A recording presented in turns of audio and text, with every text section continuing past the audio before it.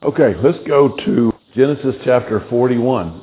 Just a little bit of what is going on here, in that Joseph has interpreted the dreams for Pharaoh, the dreams that had caused great concern of 7 good years and 7 bad years, and Joseph has correctly interpreted these. But now that there's understanding of what the dreams meant, there's also another problem, and Pharaoh begins to address it here. So I'll begin reading in verse 33, and I'll skip down a little bit. In verse 33, chapter 41, "Now therefore let Pharaoh look out a man, or search out a man discreet and wise, and set him over the land of Egypt." Pharaoh knew by the interpretation of the dreams that some leader, needed to rise among the group. Someone needed to take this opportunity that had been seen in these dreams. Someone needed to lead it, and someone needed to be set over Egypt. And then in verse 38, I'll back up to 37. And the thing was good in the eyes of Pharaoh, and the eyes of his servants. And Pharaoh said unto his servants, "Can we find such a one as this? Can we find a man who can rise to this moment?" And then he lists these strange qualifications. Can we find such a one as this, a man in whom the Spirit of God is? What qualification did even Pharaoh know was going to be necessary to meet this challenge? He knew, and I don't know how he knew, this pagan god, Pharaoh of Israel. I don't know how he knew, by Joseph's witness or by the witness of others, but he knew that the only person who could actually understand and administer what had been seen in the dreams was going to be a man in whom you could see the Spirit of God. Because the task at hand was huge. First of all, this meant the salvation of these people. It meant that if they did this well, that they could prosper in a time of great peril. And it gave them the opportunity to obey the vision of God. All of those things were tremendous tasks that had to be accomplished by the heart of someone, in the life of someone who was going to rise to this leadership position. So when you understand the size of the task, you would also, from what we know, understand why it was going to be so necessary that you find a man in whom the Spirit of God would live. I mean, if we were given the responsibility today to save a people, to save their lives, not just save them so they could prosper, but to save them. But not only save them, but to save them so that they could prosper in this time of great peril. And so they could say at the end of the day that they had been obedient to the vision of God. So that word says 2 things. We're looking for a man, and a man in whom the Spirit lives. Go with me to Acts chapter 17, if you would, please. I want to look at verse 16 and 17. "Now while Paul waited for them at Athens, his spirit was stirred in him when he saw the city wholly given to idolatry. Therefore disputed he in the synagogues with the Jews and with the devout persons, and in the market daily with them that met with him." Paul had this characteristic. When God was searching, and I used to quote a lot 2 Corinthians chapter 16, verse 9. "For the eyes of the Lord run to and fro throughout the whole earth, to show himself strong in the behalf of them whose heart is perfect toward him." That God is always searching. God is always looking for any man or any woman, any boy or any girl. He's searching every day across the face of the earth, looking for those whose hearts are perfect toward him, because if he can find them, then he can demonstrate his great power through them. But he has to find a perfect heart. Well, that seems like, okay, that disqualifies many. No, that qualifies everyone. Because the perfect heart is that heart that begins when anything that God says, any instruction that God gives, in the obedience he asks, the answer from us has to be, if you have a perfect heart, I can't. You will not have a perfect heart if it doesn't start right there. Because those of us who still think we can, who can raise resources and do things out of our own strength, he'll have to wait longer because our hearts are not yet perfect. The perfect heart says, I can't. But God, you never asked me to. You said you would do it through me. Here I am, Mary, behold the handmaid of the Lord. whatever you need to do in me, whatever you need to do through me, whatever moment you need to create, here I am. That's the perfect heart. And you can imagine then, if God can find it, that He can place in that heart the Spirit of God that can do amazing and remarkable things. And He says He's searching every day, just looking for those. That's why it's a little sad within the religious world that we have taught Christians to try to do things for God. Because it leaves us with an immediate attention given to, okay, if I'm going to do it for Him, what are the capabilities I have? What are the resources I have? And it makes us incorrectly assess how we're going to get things done. Well, this 2 Chronicles 16:9 has been a scripture on my heart for a long time. First heard it from Major Ian Thomas when he said it, and it just struck a chord with me. Because I wanted to be one of those people who had that perfect heart.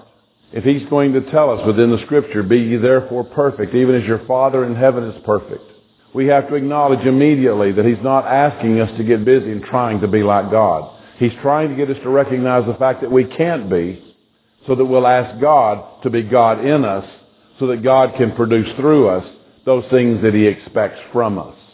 Always to us, through us, and from us. It's always Him. That is what He's searching for. So when we read in this passage that Paul's spirit stirred within him, what we're recognizing is that Paul has that attribute. Paul has that characteristic that was even being searched for when it was found within Joseph in the Old Testament. That Paul also had that. So the world is still searching for God. The plan for where He is to be found has never changed. Where is God supposed to be found? In us. It's a strange task. I said yesterday, Jen's aunt passed away several months ago in Eugene, Oregon. And a remarkable, remarkable woman. Again, it was difficult even sharing to put words around who this woman was. Characteristics so unique. Jan's uncle met her when she was 17 in England. They married there, and he came home. Several months later, she came to the United States, to West Texas from England, and didn't get to go home or see her family again for the next 20 years. A remarkable woman. One of the favorite stories she shared with us and her son shared yesterday. They were on a long flight, and she said she worked diligently trying to get hers and Richard's seats together. But on this particular flight, they couldn't do it. So the lady said, well, we'll just put him right behind you. We'll just get you that close. And so she said on this long flight that she would just reach back and pat him on the leg to just let him know, I'm here and I hope you're all right. So in the flight, she had to get up and use the restroom, so when she turned to go down the aisle, she recognized that Richard was 2 seats back. And the guy had a magazine over his face, you know. She told the stories, and she was laughing the whole time that she would tell them. She was just that funny. And she told us another one that they were at Niagara Falls, and she said they were going up this ramp or something, and she said it was hard. She said everybody had the same raincoats on. And she said her son, Joe Allen and Richard, were ahead of her.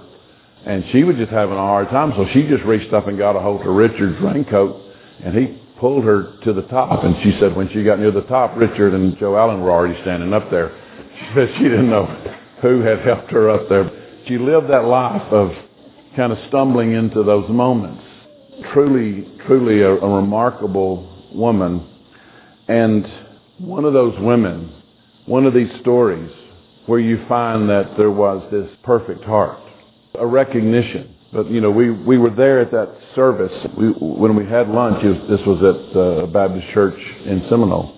And I sat down with the youth pastor, who is currently the interim pastor, and the music director, and was just sharing a few things with them, because I was really encouraging that youth pastor, because what the Lord had let me see when He was praying was that he was supposed to be the next pastor. So I was just encouraging him that way. But I recognized, and we all do within ourselves, that we have to, and I thought in that conversation, you know, until we've run to the end of ourselves, it's hard to find that perfect heart. Until we've exhausted all of our energy trying to be good Christians, it's hard to find that perfect heart. But if it ever happens, and we ever come before the Lord and say, God, I can't, He loves that moment.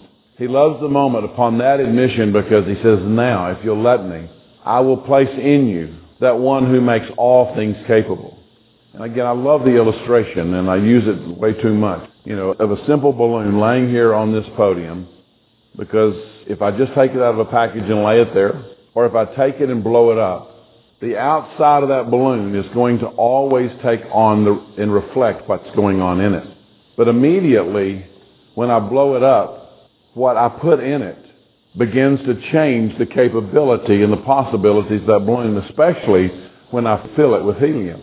Because that simple balloon, now filled with helium, is going to take on a capability that by itself it did not have. And when God puts the Spirit of God in us, I now have capability that doesn't match me anymore. I now have in me the capability that matches Him. I like that. I like that reality because I don't like the limitations I have, but I can get real excited about the possibilities of what He has. The difference that He can make, the changes, the teaching, the instruction, the healing, the deliverance that He can do that I have no capability of doing. He is to be found in us, the world searching. And God didn't intend for Him to be found just in us. He certainly has created a world where He is evident. You don't have to look far at night and see the magnitude of stars and all that He's established to recognize that He can be seen in many, many ways. But the reflection of Him and who He is was designed to be held in us. And it's unfortunate because the church really doesn't want that anymore. We don't want to say to the world, look at us and see what God is like. Jesus said it. Jesus told His disciples, if you've seen me, you've seen my Father. I want to tell you that ought to be our testimony.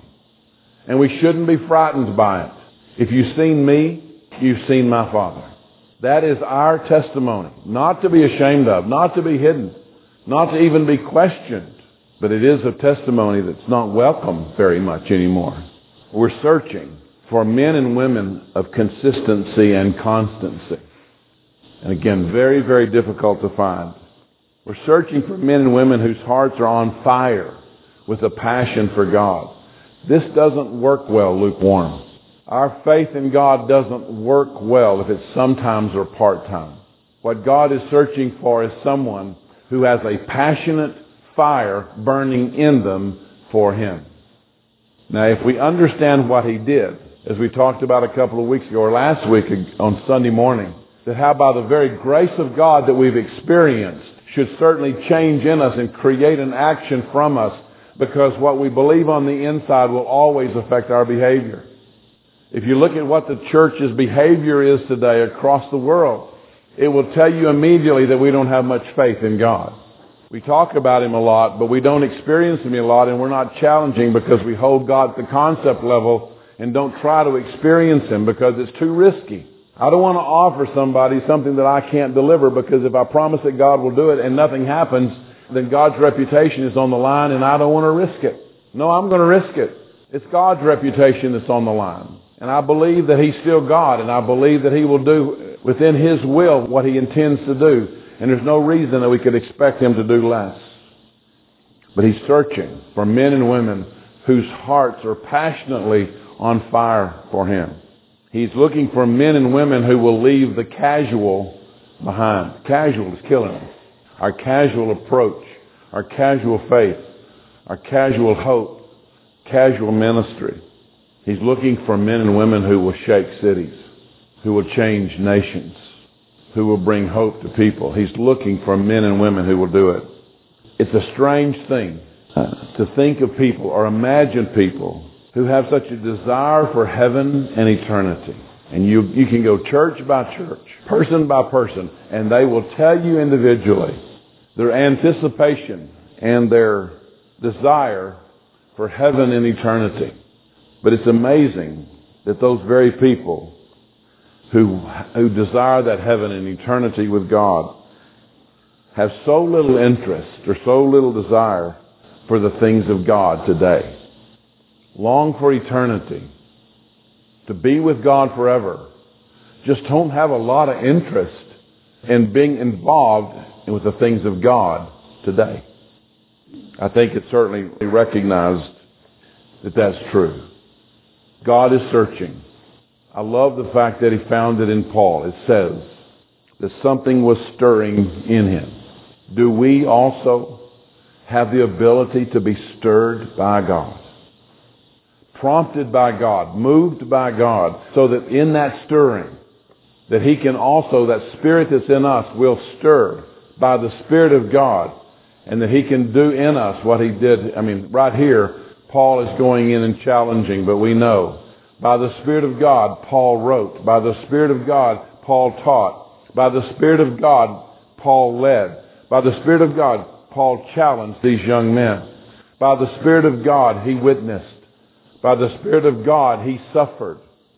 By the Spirit of God, he testified of his relationship with God. None of it possible without the reality that God found in him someone in whom he could place the Spirit of God. One of my favorite chapters when I began teaching a new believer is Galatians chapter 1. I love it because it introduces them to some things that they will come into much later, but it's worth them hearing now. When Paul makes those kind of statements, the things I learned, I did not learn by the hands of men. I learned by the Spirit of God. I love it when he admits to who he was, that he was persecuting believers. But in that verse 15, I believe it is, it says, but when it pleased God, because every new believer is sitting there with that same conjunction. Right now, as this new life begins, it's beginning with the same conjunction that Paul did. But when it pleased God, He chose to demonstrate His Son in me. To so establish Paul, so that you could look at him and see what God was like. He's still searching. He's still looking. I know this group here as well as I know any believers, and that we are people of faith. But I also know that we can get very calm in whatever situation we have, whether it's busyness of our lives or because we feel like that we're kind of past the time when it could happen. We have to always live ready so that God can stir that Spirit within us, because there's not ever a day. It's amazing that God never sees our capability being lessened by my physical ability or by my mental or emotional ability. Isn't that amazing? I have not changed. Though my body is aging, my knees hurt, my shoulders can't do what they used to do, and my mind is not as clear as it once was, my capability before God is not diminished a single piece. I think it's amazing, because I have within my capability the ability to demonstrate who Christ is in me. Lord, we thank you tonight for this message. Just really love, Lord, the question that Pharaoh had, where will we find such a one as this? Where will we find a man in whom the Spirit of God is? Again, I don't know how he understood that or why he would ask that, but we know with great profundity that he asked the right question. He asked the thing that had to be asked because the task was too great. Well, for us, the task is too great. There is no capability found within us against the task that's set before us. So you ask the same thing. Where can we find someone in whom the Spirit of God is? I pray, Lord, that when you look across this group, you will find within this congregation that heart, that willingness to say before you, I'm willing. I'm ready. Fill me with that Spirit so that each day the capability that I wake with, that I go forward with, is not mine. The capability is yours.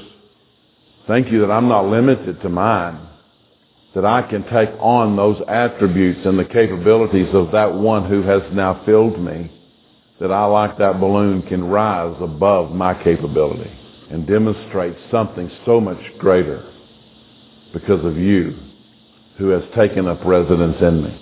Thank you for this lesson. Powerful and simple. Thank you, Lord. In Jesus' name, amen.